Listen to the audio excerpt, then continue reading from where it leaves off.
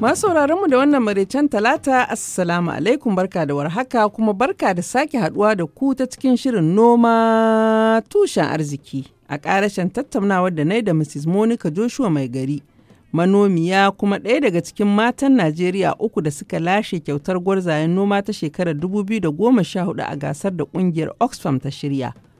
Za ku ji koken Mrs. Monica Joshua mai gari da kuma bukatun da ta miƙa zuwa ga shugaban Najeriya Muhammadu Buhari a madadin duka mata manoma.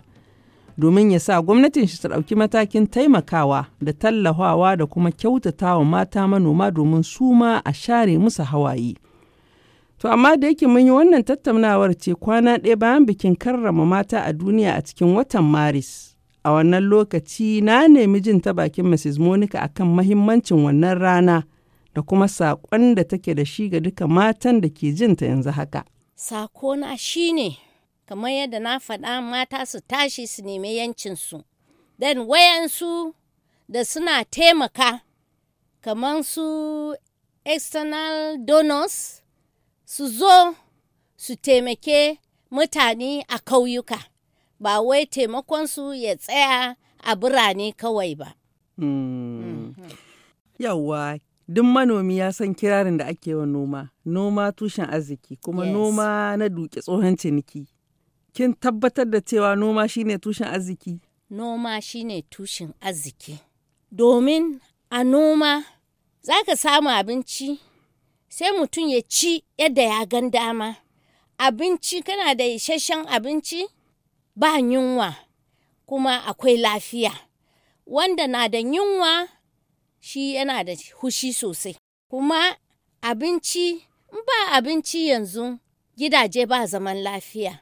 ‘Ya'ya kuka, kuma noman nan yana taimaka ma mata domin maza yanzu sun bar training ma mata tun ba kauyuka ba. To, mazan suna nan suna yawonsu, mata na gona. To, an samu abu za a taimaka a rike yara a sa su a makaranta.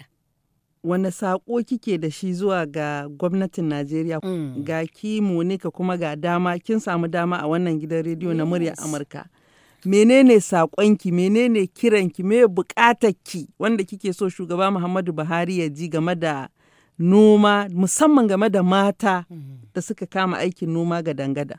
Rokona ga shi shugaban kasa ya taimaka mana ma kanana manoma, ya ba su iri mai kyau, a ba mata taki, kada taki ya je a hannun maza, a samu mata ma a ba su taki, kuma a taimaka mana da abubuwan noma na zamani.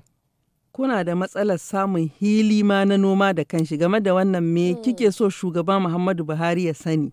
Muna so shugaba ya sani cewa wannan gado da ana hana ba mata gona, cewa ya yi abu a kan shi. In mace tana nan a cikin ‘ya'ya, baba ya mutu, sai a ba mace gona ita ma kaman gado. To, muna godiya sosai Malama Monica da kika samu dama muka tattauna da ke, amma ban san ko akwai wata tambaya da kika jira in yi ko wani ƙarin bayani da kike so ki wanda ban yi tambayar da ta baki dama ki wannan ƙarin bayani ba. Ni nawon godiya ne ga wannan kungiya Oxfam, domin su suna bin kauyuka ne, suna taimaka ma kasassun mutane. Den akwai taimakai daga waje, in sun zo sai a bar a babban gari kawai kamar Abuja ko Kaduna ko ina, amma kauyuka ba sa jin labari.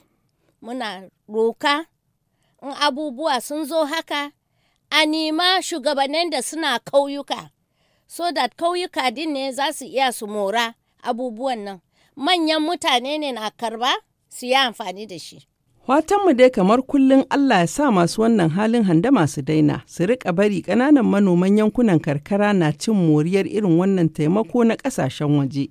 Da kuma fatan waɗanda taimakon ke bi ta hannunsu sun ji wannan kira na Mrs. Monica Joshua mai gari, kuma za su ɗauki matakin gyara da yin abin da ya dace domin ƙaruwar ƙananan manoma.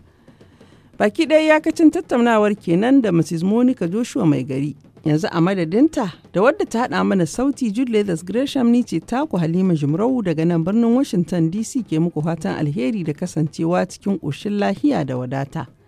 Ku huta lahiya sai kuma an jima mu sake haɗuwa da ku a cikin shirin yau da gobe shirin matasa.